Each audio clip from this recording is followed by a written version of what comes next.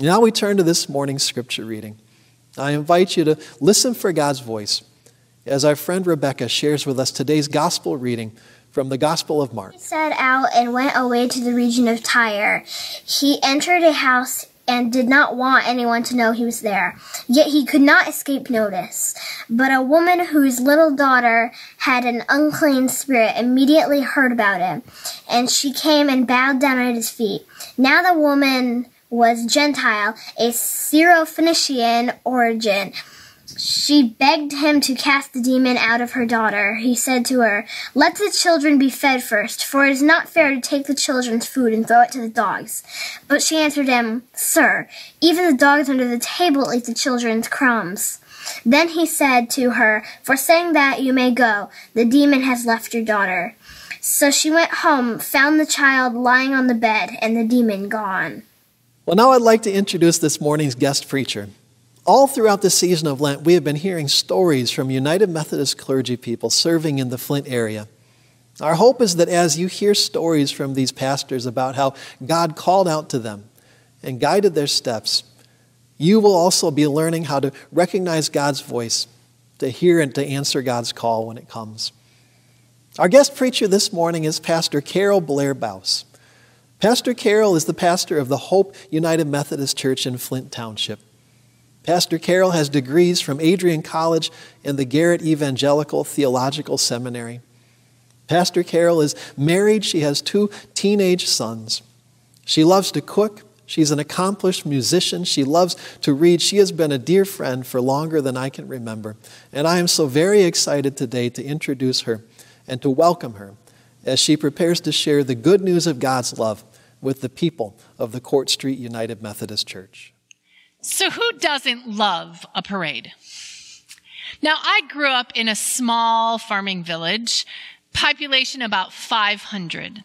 Now, we were home to the annual Bean Festival over Labor Day weekend. Every year on Monday at 11 o'clock, there was a parade. It was the highlight of the festival. Everyone from the area turned out. The school marching band played. There was the Bean Queen, along with all the other area agricultural queens and their courts. You know, the Sugar Queen, the Potato Queen, the Pumpkin Queen, the Pickle Queen, the Blueberry Queen, you name it. Plus church floats and, of course, fire trucks and the veterans. And yet, we had something special. Tractors. Lots of tractors. Big, shiny new ones from the dealership. And more than 100 antique tractors. They would be on display for the day. It was hard to beat the Bean Festival parade, at least in my opinion. Yet, in this little town where my call developed, well, maybe it wasn't during the parade, but it was part of it. For you see, the church I belong to lie right at the end of the parade route, across the street from the school where the festival was held. Every year, the church had to decide, open the church to the community or close it. The answer was always open. When I was in high school, the church decided to stop the everyday food stand on the grounds. But instead of stopping altogether, they simply moved it into the church building. And a new tradition was born, and it's still going strong today. On Monday, Labor Day, if you want a sloppy Joe, head over to the United Methodist Church. You can still get one. And you'll find that church open to the community. Why do I tell you a story? Well, the truth is, as I said, my call began in this small church, which opened itself up to the community. Today is Palm Sunday, a day that begins the most holy week in our church calendar. We'll gather virtually for worship as a mission zone on Thursday as we celebrate a Tenebrae service in word and music.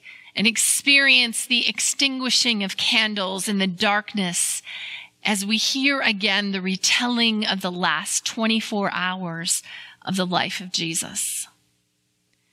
Yet first, we have to start with his entry into Jerusalem. I invited you to hear two passages of scripture this morning. The first, Luke's retelling of Jesus' entry into Jerusalem. We are all most likely familiar with this passage if we've spent any time in the church. We heard it each year on this Sunday. We may have paraded around our sanctuary with palm branches. We may have listened to our children singing fun songs. And for some of us, we go from the joy of the parade right to the celebration of Easter, and we miss the whole point in the middle. But the second passage, that one is much more difficult for many of us to hear. In fact, it makes most of us very uncomfortable. It's a passage found in Mark and in Luke, and it's Jesus' encounter with the Syrophoenician woman. For most of us, this encounter seems counter to who Jesus is and the love he shares. Yet I think it's important to put this passage into context. Throughout Jesus' ministry, his focus has always been on bringing the people of Israel back to God. So here is a non-Jew coming to Jesus begging for healing. And now we know that this is not the only time when a non-Jew has asked for healing, but it's only one of three. And it's the only time a woman of non-Jewish background asks for healing. So let's face it, she has no standing in society. Yet she comes to Jesus and begs, knowing she has nothing to lose. She has seen her daughter suffer, and she's heard of Jesus. And she knows he will likely treat her unkindly, yet is willing to take the abuse for the chance of having her daughter healed. She goes and she barges into the house and falls, the scripture says, at Jesus' feet.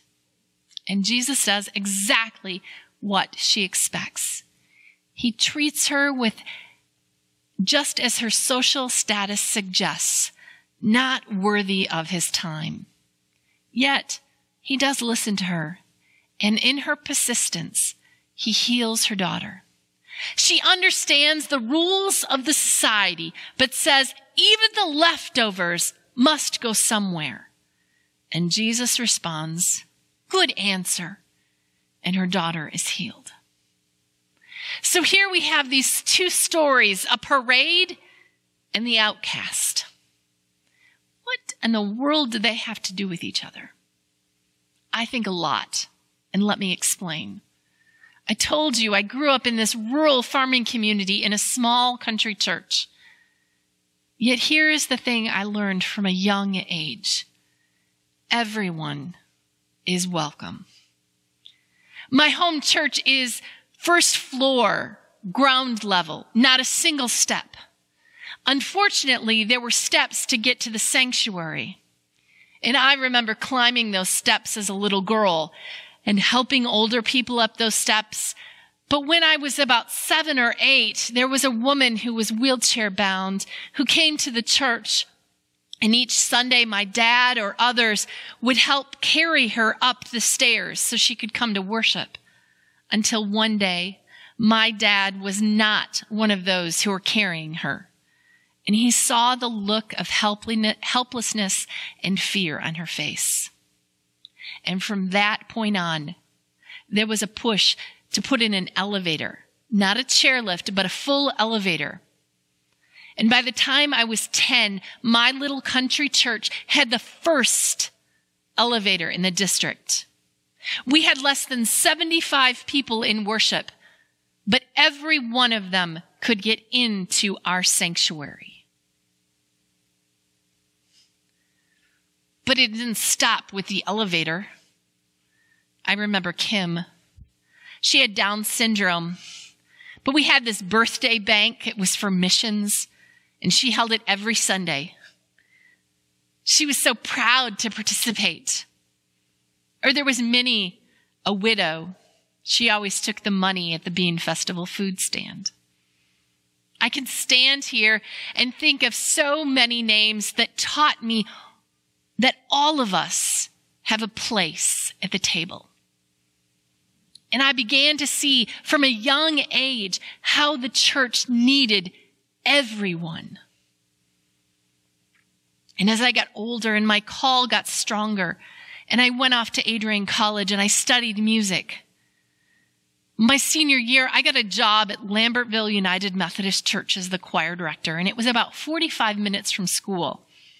But I was only about 10 minutes from where my grandparents lived, which meant on Wednesday nights, choir rehearsal, and Sundays after church, I got home-cooked meals. Way better than dorm food, let me tell you. And I treasure the time I spent with them. If you have grandchildren, you know the joy they bring. And if you are blessed to still have your grandparents, I beg you, take the time to be in their lives. You will be blessed beyond measure. But one thing you need to know is that I love my grandparents a whole lot. But my grandfather and I didn't always see eye to eye on theology.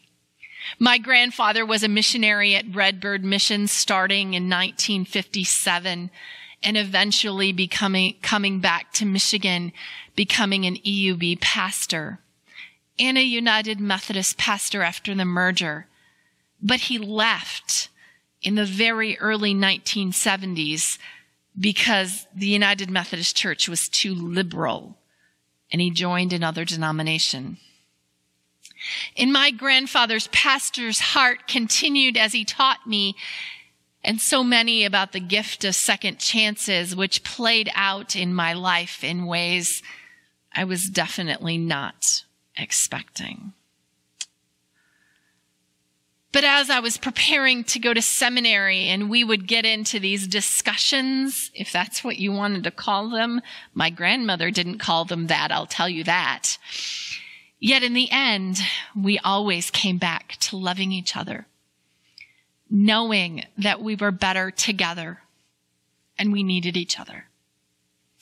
And as I headed off to seminary, he gave me a Bible, and I treasure it. I still have it. And I have other of his books.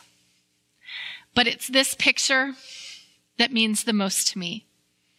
It was taken the night of my ordination as an elder, less than a year before his death. He was so proud to celebrate with me because we both knew that the church needed us both. We both were claimed and named in the body of Christ. We were both called by God to the work of ordained ministry differently, but very much a part of the whole. Yet, for as much as we were different, when we came down to the core of loving Jesus, we were the same. My call is to make sure that there is room at the table, to help tear down walls and barricades and obstacles that stand in the way, like my father did when he helped lead the way to build an elevator in a rural church when no other church even considered doing that, even big churches. It was too expensive. But to make sure that there was a place for everyone to come, regardless of what society says. Finding a place for everyone to serve, regardless of age or ability, like my little church did. To make sure that there are second chances given, like my grandfather taught me, and to make sure that there's a place for disagreement, but always surrounded by love, knowing that we need one another, to challenge each other, to learn from one another, and to see the other's viewpoint. Jesus was challenged by the Syrophoenician woman to be included even when society said no. And Jesus said that even if we stopped rejoicing on Palm Sunday, the stones would shout out. The church needs all of us, and we need to see how powerful we are when we are together. So who is included in your parade? You may say that since I'm a woman, I shouldn't be up here preaching. Yet I would say that God has called me, and it is as powerful and true as a call as any other, because there is a place for me at the table. And the parade is big enough for all of us. God is calling each of us to be here for each other.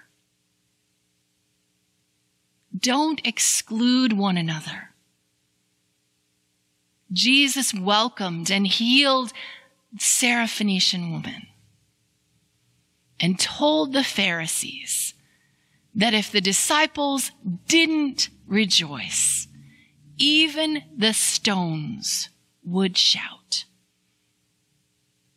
So be ready for a parade and welcome everyone to it, for God is welcoming all of us today. Amen and amen.